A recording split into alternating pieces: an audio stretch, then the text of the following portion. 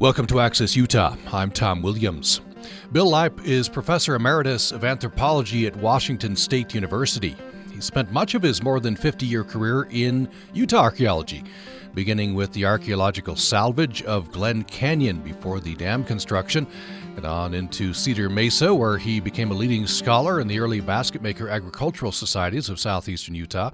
Dr. Lipe began his work at a time when there was little federal legislation protecting archaeology or guiding preservation efforts, and he became a leader in the development of what we now know of as cultural resource management archaeology. Because of this involvement in cultural resource management, his work at Cedar Mesa, he remains one of archaeology's main voices in the Bears Ears controversy. Dr. Lipe was on the USU campus for the anthropology lecture series at USU. He spoke at the USU Museum of Anthropology in November, and he joins us for the program today. Well, I appreciate you being on with us. We hosted you on the USU campus in November as part of the Anthropology Speakers Series, and so we're grateful to speak to you now. And you've been actively involved in the whole saga with Bears Ears. Maybe we could start with the Antiquities Act. This is where it all hinges. This is, of course, being litigated now, and there's some misunderstandings, I believe, that you'd like to maybe clear up about the Antiquities Act. You know, my history with the Bears Ears goes way back to when I was worked on the Glen Canyon project prior to the formation of Lake Powell. I was a crew chief there for the University of Utah group from 1958 to 1961. And in the summer, I spent the summer of 1961 in Moki Canyon, which is right on the edge of the Obama-defined Bears Ears National Monument. So my history with the area goes way back. And then, of course, I worked on the Cedar Mesa project. Was a co-director of the Cedar Mesa project for a number of years in the late '60s and up to the mid to late '70s. And that, of course, is right in the center of the Bears Ears monument as defined by President Obama. So it's an area that I know reasonably well, and it's been an area that's been really important to my personal development and to my career. So I care about it and know a few things about it, which I'll be glad to expound on here if you give me the time. Yeah, would love to. By the way, I was watching a presentation that you gave, and you showed some video, which I believe included there's a group of archaeologists, stripped to your waist, walking around in Glen Canyon. That was the young Bill Lipe. You're the one holding the map, I believe. Yes, right. Yeah, I was. That was my first real job in archaeology, real paying job in archaeology. I just turned 23, and got dropped off in the Glen Canyon with a crew of 6 other relative novices, and figured out how to make our way and get some archaeology done. So it was a learning experience, and also a very important experience in my development as an archaeologist. And I think we did a reasonably good job, but considering how relatively green we were, but it was a well-run project by the University of Utah. So before we get into Bears Ears, I'd like to talk a little bit about Glen Canyon. I think people. I'm sorry. What's that? What was the question? Oh, I said before we get into Bears Ears, I'd like to talk a little bit about Glen Canyon. People are curious. I mean, a whole generation, couple of generations now, never been in Glen Canyon. It's submerged now. What was your experience? You know what? I would actually like to start by talking about the Antiquities Act, if that's okay with you. Okay, sure.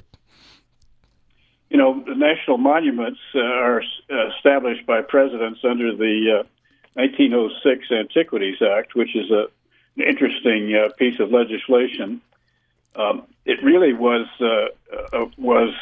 passed by Congress in 1906, more than 110 years ago, because of a wave of vandalism and looting that was really rampant particularly in the western U.S.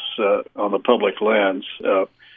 So But it was also established. It had two parts. One was a part of the law that said that you had to have a permit from the Department of the Interior to excavate any archaeological site on the public lands, and set up a system of fines for violations of that provision. But the other, that part of the law was replaced in 1979 by what's called the Archaeological Resource Protection Act, which has been much more effective than the Antiquities Act ever was. But the Antiquities Act had another provision. The National Monuments provision was very different. That allowed the president to declare, the language is, to declare by public proclamation historic landmarks, historic and prehistoric structures, and other objects of historic or scientific interest that are situated upon the lands owned or controlled by the government of the United States to be national monuments. So that's a extremely vague and extremely broad charge, and it's been used by presidents ever since 1906 to establish national monuments, including the Grand Staircase Escalante in Utah by President Clinton in 1996, and the Bears Ears Monument by President Obama in 2016. And then President Trump also relied on the Antiquities Act to diminish the size of the Bears Ears Monument to two smaller parcels in 2017 by proclamation. So it's a very broad law. It's been over 150 national monuments have been established. They range from single historic structures to really quite large areas, of which the Bears Ears is a good example, 1.3 million acres. But that goes back very, very early.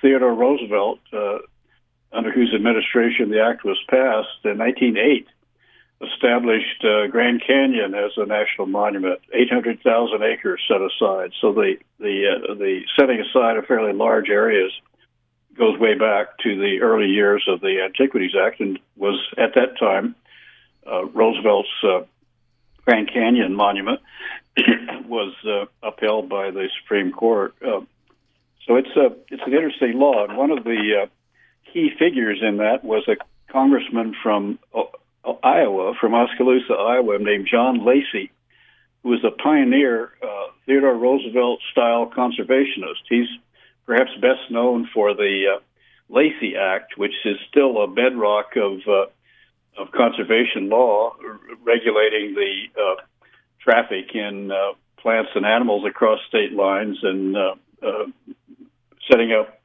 potential for regulating the taking of plants and animals for commercial uses. So that's very important. I think the monuments provision of the Antiquities Act was probably John Lacey's baby, and the penalty provision, the permit and penalty provision, was probably the other author of the act, Edgar Hewitt, who was a pioneer southwestern archaeologist. So I just like to get that out on the as part of the discussion, because the act is often thought to apply only to archaeology. But as far as national monuments are concerned, it's much, much broader. In fact, 4 of the 5 major Utah national parks started out as national monuments: Bryce, Zion, Arches, Capitol Reef.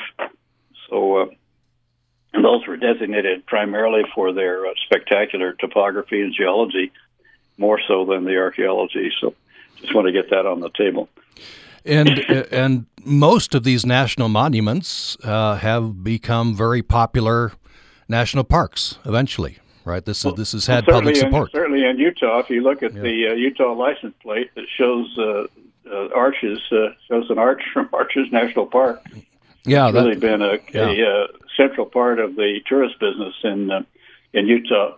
But most of the recent national monuments, initially, many of them were were assigned to the Park Service to manage, and many of them did become national parks, which requires an act of Congress to upgrade a monument to a park. But Natural Bridges National Monument, which is right in the middle of the Bears Ears, is an early national monument that's still managed by the Park Service. But most of the more recent ones, the last 25 years or so, have stayed with the agencies such as the Bureau of Land Management and Forest Service and so forth that continue to manage them for multiple use, but the monument designation gives them the authority to focus on particular resources in the monument area. And in the case of the Bears Ears, of course, it's the archaeological sites and the cultural heritage areas, the areas that are important to the five tribes that form the Bears Ears Coalition for their religious and cultural purposes. I want to have you talk about some misconceptions. One is people worry that designation of a national monument is taking of private land. You know, from the very beginning, as the law itself says, that are situated upon the lands owned or controlled by the government of the United States. So national monuments have always applied just to federal lands. There's no provision for taking over private land. Private land can be sold to the government or willed to government or whatever and incorporated in a monument, but that requires a willing seller or donor. So they really just apply to the federal lands. What about multiple use? National monuments, does that preserve multiple use? Well, I was on the advisory committee for the Canyons of the Ancients National Monument that over in southwest Colorado, which is in many ways very related to the archaeology, very related to what we see in southeast Utah. And that had a strong existing mineral leases were honored. There's still a major development there for oil, gas, and carbon dioxide, particularly carbon dioxide production. Grazing has continued, but the focus of that monument is on archaeological protection and interpretation. So what that monument has been able to do is to balance the other uses with a greater attention to preserving and interpreting the archaeological resources. I think the same would be true of the Bears Ears. That is, no new no new oil and gas or mining leases would be granted. Existing leases and mineral rights would be honored, but no new ones allowed in the monument. But the grazing would continue. Grazing permits would continue to be issued and managed, again, with care to be sure that they are not interfering with the protection of the archaeological sites. But that's already the case with the management by BLM and Forest Service on those public lands. Right.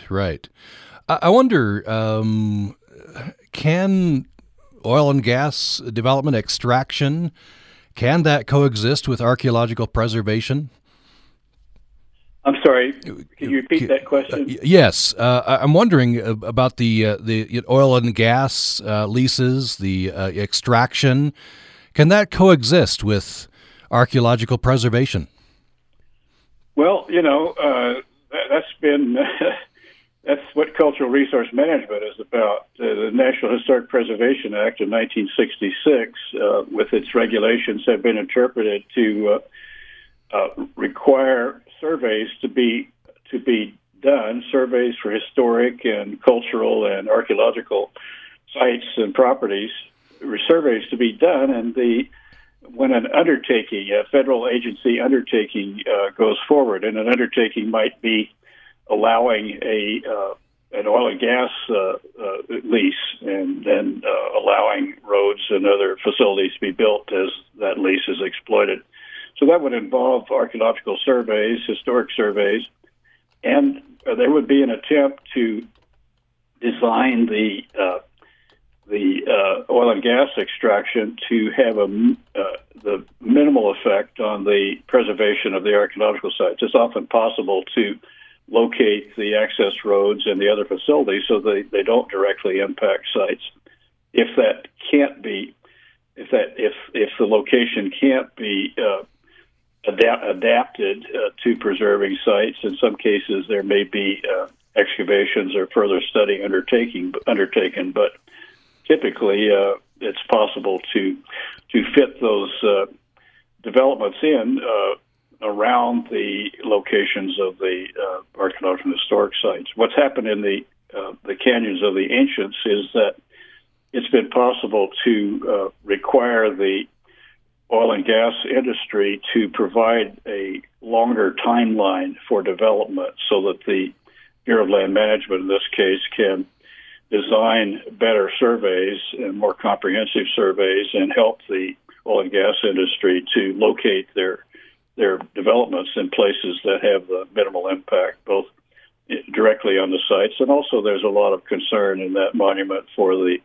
visual impact of economic development. But it goes on in a substantial way. If you've been over to that area, you'll see plenty of evidence of fairly large-scale development of existing oil, gas, and CO2 leases. We're talking with Bill Lipe, who is a professor emeritus of anthropology at Washington State University. He was on the USU campus to speak in the anthropology lecture series at Utah State University in November. We're glad to have him with us for the program today. We'll take a break now and to come back with Dr. Lipe following this.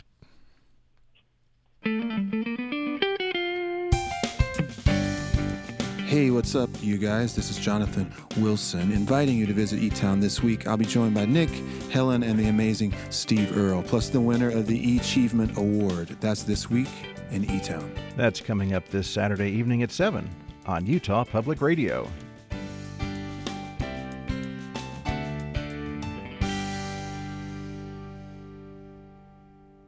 Are you looking for a way to make your nonprofit organization more visible to our statewide community?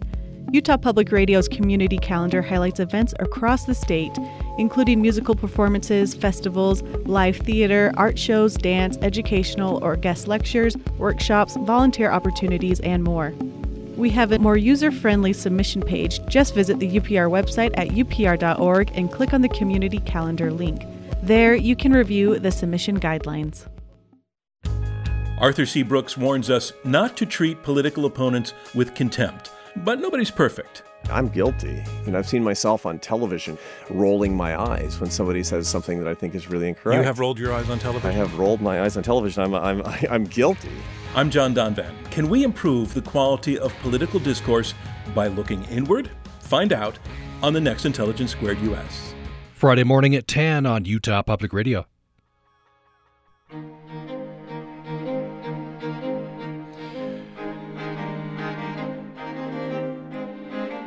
Thanks for joining us for Access Utah. I'm Tom Williams. We're pleased to have with us Bill Lipe. He's professor of emeritus of anthropology at Washington State University. He spent much of his more than 50-year career in Utah archaeology, beginning with the archaeological salvage of Glen Canyon before the dam construction on into Cedar Mesa, where he became a leading scholar in the early Basketmaker agricultural societies of southeastern Utah. He began his work at a time when there was little federal legislation protecting archaeology or guiding preservation efforts, and he became a leader in the development of what we now know as cultural resource management archaeology. And we're talking this part of the program about Bears Ears National Monument. So, Dr. Lipe, I wonder, the Intertribal Coalition was instrumental in getting the proclamation from President Obama, and one of their big concerns is access to ancestral sites. I wonder if you could talk a little bit about that. Well, I think the leadership in developing the monument idea was with the Tribal Coalition. Initially, an organization called Dine Bikea, which is based in Southeast Utah, based in San Juan County, in a Navajo organization. They started the push for it, and then they were joined by a coalition of other tribes, including the Ute and Ute Mountain Ute and Uinta Ute, and then the Hopi and Zuni Pueblo tribes. So this is a really important development in the expression of tribal concern for cultural heritage, for access to sacred places, access to places of traditional gathering, medicinal plants, ritual plants for hunting, and so forth. It's really a part of maintaining their living culture. This is an area that has very important in the history of all 5 of these tribes and others as well. So the access to these places really is a key part of maintaining that culture maintaining that heritage as a living part of the culture today. So it's really an important development in the expression of Native American concerns for this type of preservation and the establishment of use of the law to establish a national monument. I wonder if you could just tell us generally, there's some spectacular archaeological sites, Cedar Mesa and others, that the original Bears Ears sought to protect. I wonder if you could tell us about some of those sites.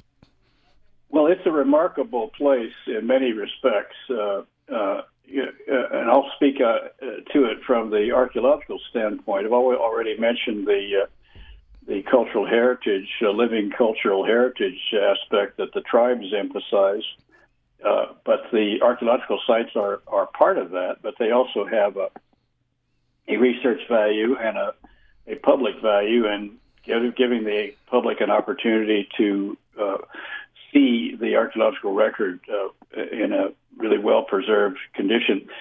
The Bears Ears area is a classic canyonlands landscape. It's deep canyons, narrow mesas, lots and lots of ledges and overhangs and natural shelters that have remarkably preserved, really literally thousands of examples of rock art, ranging from paintings to incised or pecked images in the rock, and hundreds, if not thousands, of small cliff dwellings and small structures that represent mostly the latter part of the Pueblo occupation. There are other sites as well. Most of the archaeological sites are actually on the mesa top, because most of the sites were built by people who were farmers, and that's where the soil is. But the fact that there are so many natural shelters in the canyons and under the ledges and in the natural overhangs, that really makes a sample, a portion of the archaeological record really visible and understandable to the general public. Most archaeological sites that archaeologists get excited about often say look like patches of dirt with sagebrush growing on it, because they're out in the open and the structures and so forth have simply melted away. But archaeologists can appreciate them, but the average person understands that there's a site there, but doesn't get a big charge out of it. But walking up and close to a surviving structure that's almost perfectly preserved from 1,000 years ago or 900 years ago is really a important thing. It's one of the things that attracts people to the area.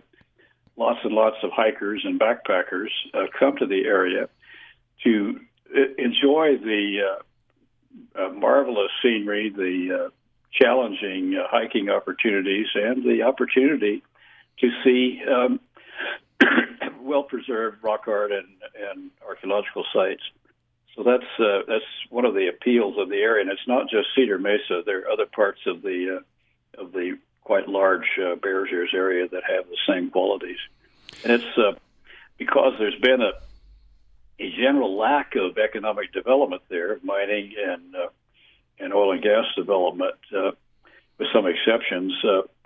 The landscape is really pretty intact, and it allows the visitors to really get a sense for how people lived at different times in the past in that dramatic landscape. It's a very typical national monument choice. In fact, that area was on the books to become a national monument during the Theodore Roosevelt administration in the 1930s, but the attempt to get through the Depression really sidetracked that. But it's come back in recent times.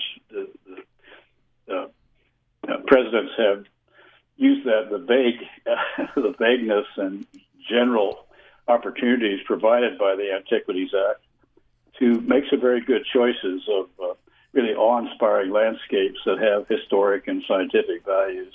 So that's kind of my assessment of why the greater Bears Ears area is an important area and a good choice as a national monument. Of course, as you know, the Trump administration greatly reduced the size. It's not the greater area anymore. It's very much several very smaller sites. What does that do? Do you think what problems does that raise? I think you don't agree with the reduction. What problems does that raise? Well, I think the concept, if you read the proclamation, President Obama's proclamation, the idea was to preserve a whole landscape.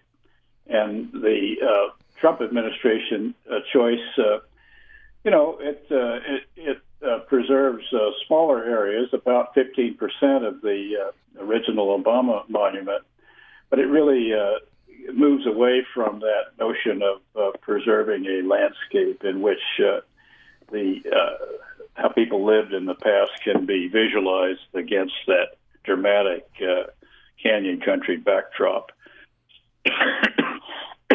And most of the areas that people visit today, there's a tremendous amount of visitation out there, mostly backpacking and hiking to visit the sites in the canyons. But most of the sites that people visit, most of the archaeological sites that people visit, are not in the 2 units that President Trump designated. So I'm a little puzzled as to what the thinking was in making that move. I really think it was, in good part, promoted by the political interest in the Utah state and federal delegations, Utah state legislature and the congressional delegation. Considerable interest in trying to reduce the amount of federal control over public lands within the state and to ward off what would appear to be additional federal mandates. It's a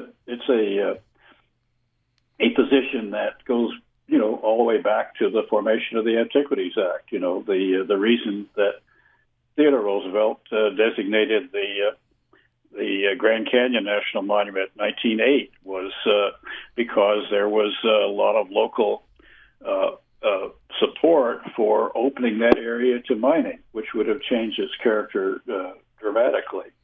And of course, in Utah, one of the big issues is the Grand Staircase Escalante Monument, which was established by President Clinton in 1996. This is a very large area. It was an area that had been promoted as a potential area to develop large strip mine for coal, large areas to be devoted to producing coal, and the President Clinton's proclamation of that as the Grand Staircase Escalante Monument kind of really sent some shockwaves through in my opinion, through the Utah political system, and there's still a lot of, I think, hard feelings about that. So that's part of the history of it. Personally, I think that it's unlikely that those mines have been under litigation mine proposal had been under litigation for years, and I think it was not very likely that, given the capital costs of developing major coal mining in such a remote area, that it would ever have been built. But it's still seen as a kind of federal curtailment of an important economic opportunity for people who live in that part of Utah. And that's certainly understandable. But I think I think the monument has also promoted in the Grand Staircase Escalante area and Escalante and Boulder, Utah, has promoted a fair amount of economic activity as well. So, that continues to be in the background here for the hostility of the Utah political establishment to further expansion of federal mandates and federal controls on the public land. If you just joined us, we're talking with Bill Lipe. He is Professor Emeritus of Anthropology at Washington State University, and he has spent much of his more than 50-year career in Utah archaeology. We're talking about Bears Ears. If we have time, we'll get talking about Glen Canyon and some other topics. And you're welcome to join this conversation if you would like. The email is upraccess@gmail.com, upraccess@gmail.com. The phone number is 800-826-1495, 800-826-1495. We'll have more following this break. When a member of the British royal family is photographed, it is not just about the expensive clothes. What we all see the minute they step out of a car is what they're wearing. And they see what they wear as a tool to spread the royal brand. I'm Kai Rizdal, the business and the brand of royal fashion. That is next time on Marketplace. Tonight at 6:30 on Utah Public Radio. Next time on Ask Me Another, we've got actor, artist, and master hobbyist Terry Crews. He's a man of many hidden talents, and we will uncover them all. Jonathan, does Terry Crews build his own computers? Yes, he does. Yes, I did! So join me, Ophira Eisenberg, on Ask Me Another, the answer to life's funnier questions. Saturday morning at 10 on Utah Public Radio. Programming on Utah Public Radio is made possible in part by our members and Utah Humanities, improving communities through ideas in action. Online at utahhumanities.org. On the next Putumayo World Music Hour, we'll search for La Dolce Vita in post-war Italy and take a side trip for some fun with Italian music for kids. Nina na na marinare, go bavarca miezzo mare. I'm Rosalie Howarth. Join us for Vintage Italia, the next Putumayo World Music Hour. Join us Friday night at 10 on Utah Public Radio.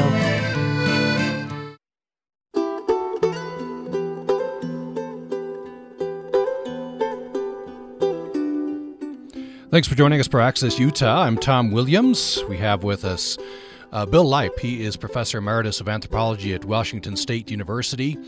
Has been involved in archaeology in Utah for many years. And he was a leader in the development of what we now know as cultural resource management archaeology. We're talking about Bears Ears National Monument, and we'll get into related topics if we have time as we go along.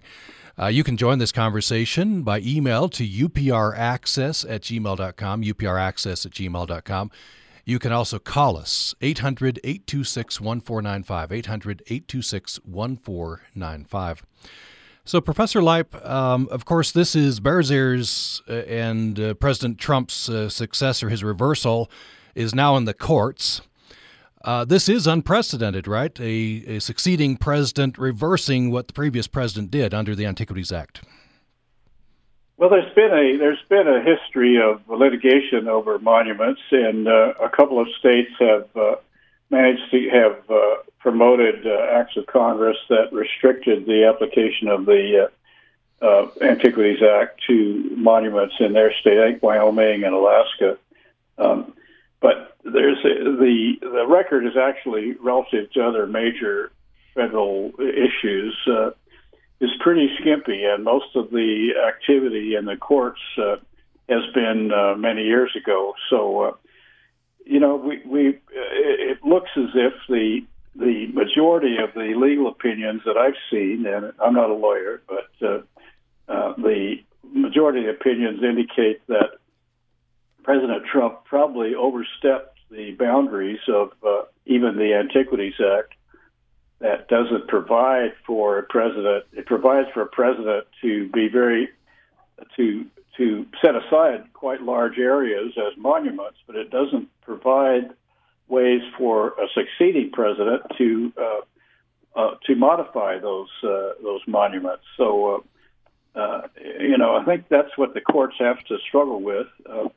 The plaintiffs, the defendants, which is the administration, has moved to have the cases dismissed. The cases are being taken by the Bears Ears Tribal Coalition, by a number of historic preservation and environmental groups, by outdoor retailers, Patagonia, for example. So there's a whole series of plaintiffs, and the defendants have moved to dismiss their complaint, and they have then responded with reasons why there should not be dismissed. So that's pretty much where it stands. People think that there may be some movement. Some of the case may begin to be heard by summer, but there's no guarantee of that. Things move slowly in the federal court system. And then, of course, if the Washington, D.C.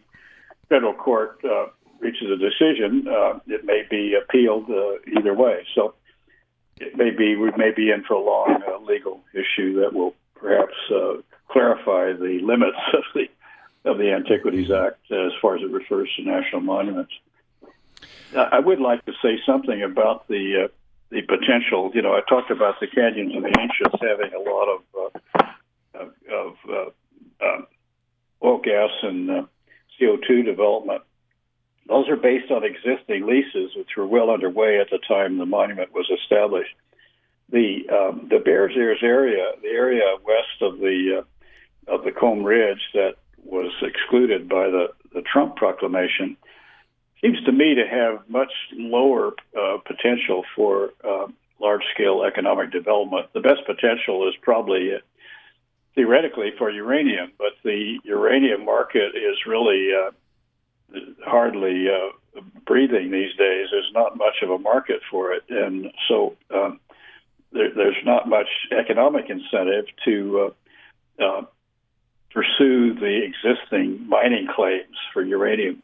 Oil and gas is also, the geology really changes west of the Combe Ridge, and the majority of the area set aside by President Obama, and it hasn't been a very promising area for oil and gas so far. On the other hand, the area east of the monument, southeastern, the eastern part of San Juan County, has been a major oil and gas producer since the 1960s, and continues to be an important area. But that's not in the national monument. That's a different issue that has to do with cultural resource management and the impact of development on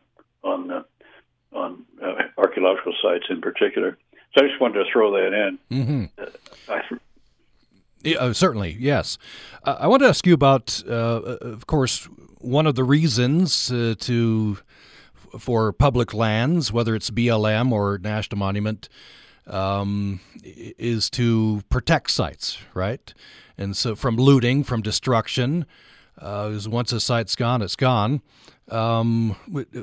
Is there added protection in a national monument, or can the BLM adequately protect sites? It's a big issue. It's a huge area. The monument, as proclaimed by President Obama, is about the size, actually slightly larger than the state of Delaware. So it's a big area, and there are sites almost everywhere in it. The ones that are most at risk of are the ones that people visit. There's sort of, as visitation increases, and it is increasing, it's increased dramatically over the years, as not just because of the monument publicity, but because there's so many. The internet makes site locations easily found and so forth, and so there's sort of the ordinary wear and tear of people tromping into these sites and not realizing really how to visit them more carefully. They're not necessarily they're intending to do damage, but it's an issue. And then there's also the issue of looting, which of course is goes way back to the origin of the Antiquities Act. People digging for artifacts in the dry caves of the Bears Ears area have been an important source of looted artifacts for the market for more than a century. So one of the reasons that the Antiquities, the permit aspect of the Antiquities Act was included.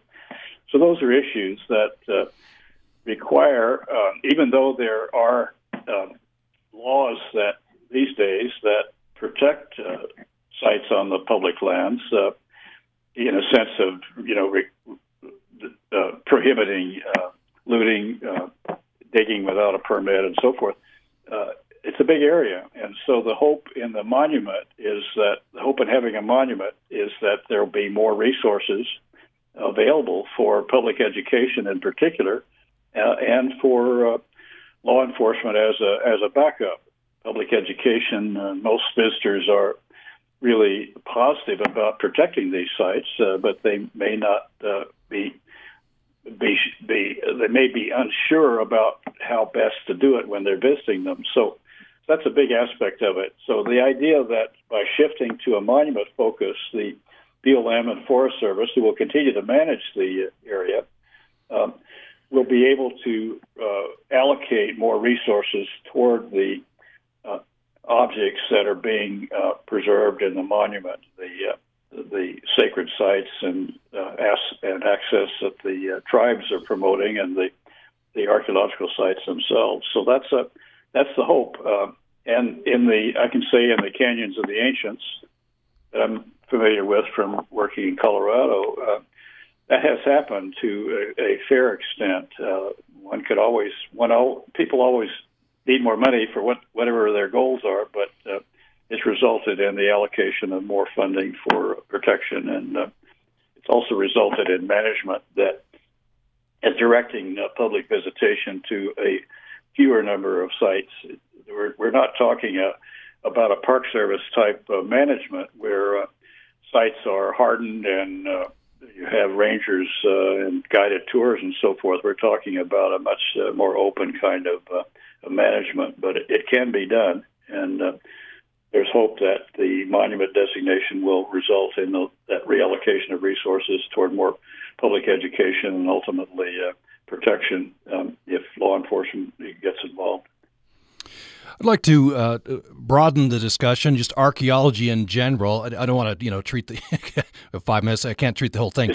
But what do you hope that people encounter ancient dwellings or ancient artifacts? What do you hope their reaction is? What do you hope they get from that? I hope it certainly works this way for me. When I visit these sites, it causes me to reflect on the diverse history of humankind, on the way that people, just like myself, only 1,000 years ago, lived very different ways of life.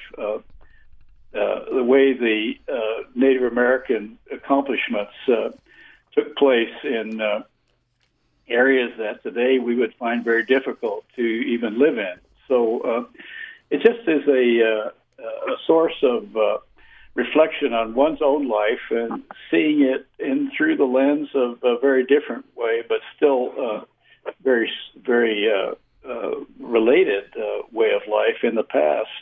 So it just brings home the notion of cultural diversity and the value that everybody has an interesting and valuable history to preserve. And I think the tribal move to work hard here, to work effectively to make to foreground their own heritage will also contribute to that. It will create a situation where the monument is managed to respect and preserve the living cultural traditions of the tribes who live in or previously lived in southeast Utah. So those are sort of general humanistic concerns, but they apply to the question of why study history. Yeah, that's right. Why go to museums? Why move outside your own sort of narrow way of life. And you personally still get a sense of wonder, do you?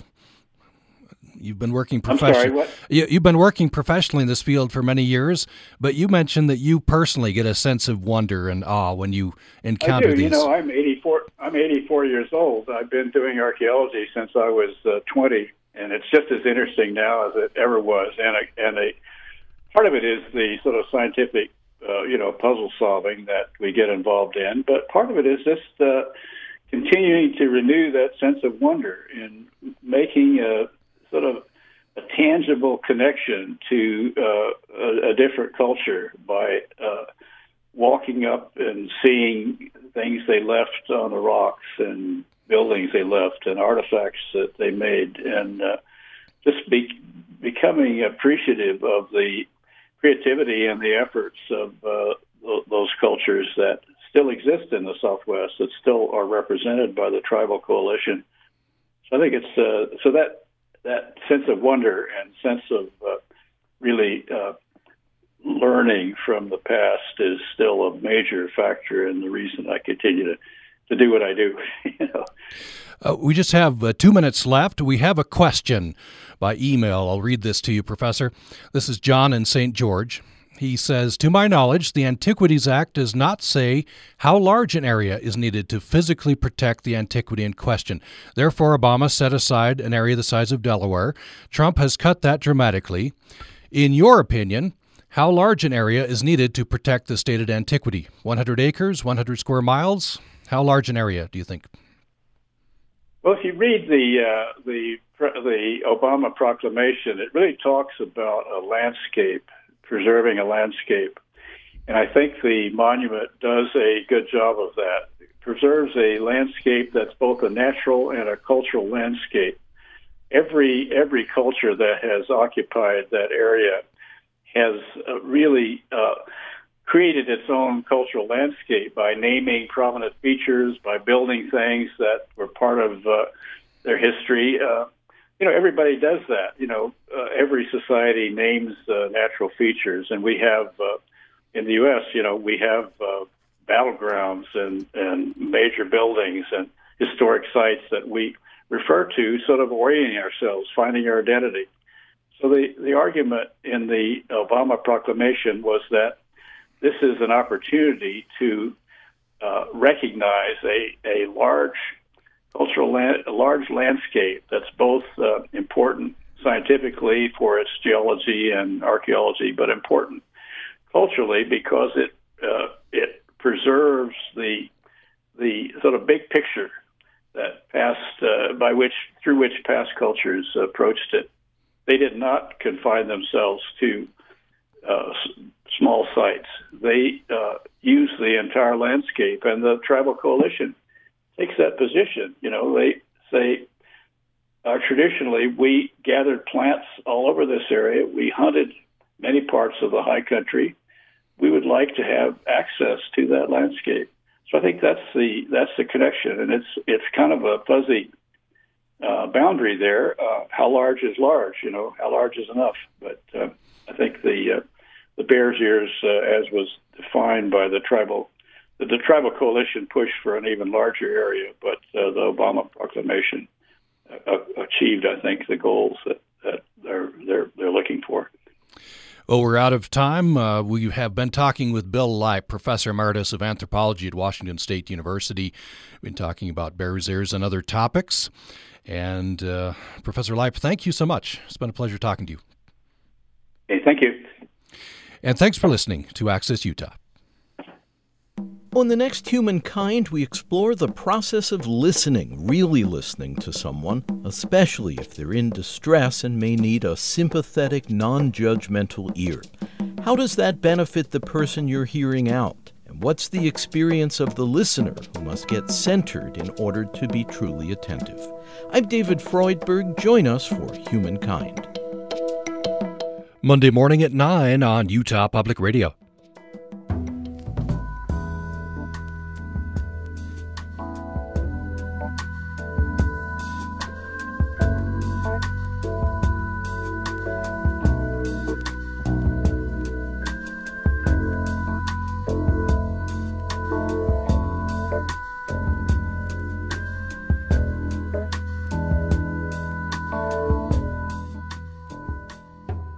You're listening to Utah Public Radio, statewide service of Utah State University and the College of Humanities and Social Sciences.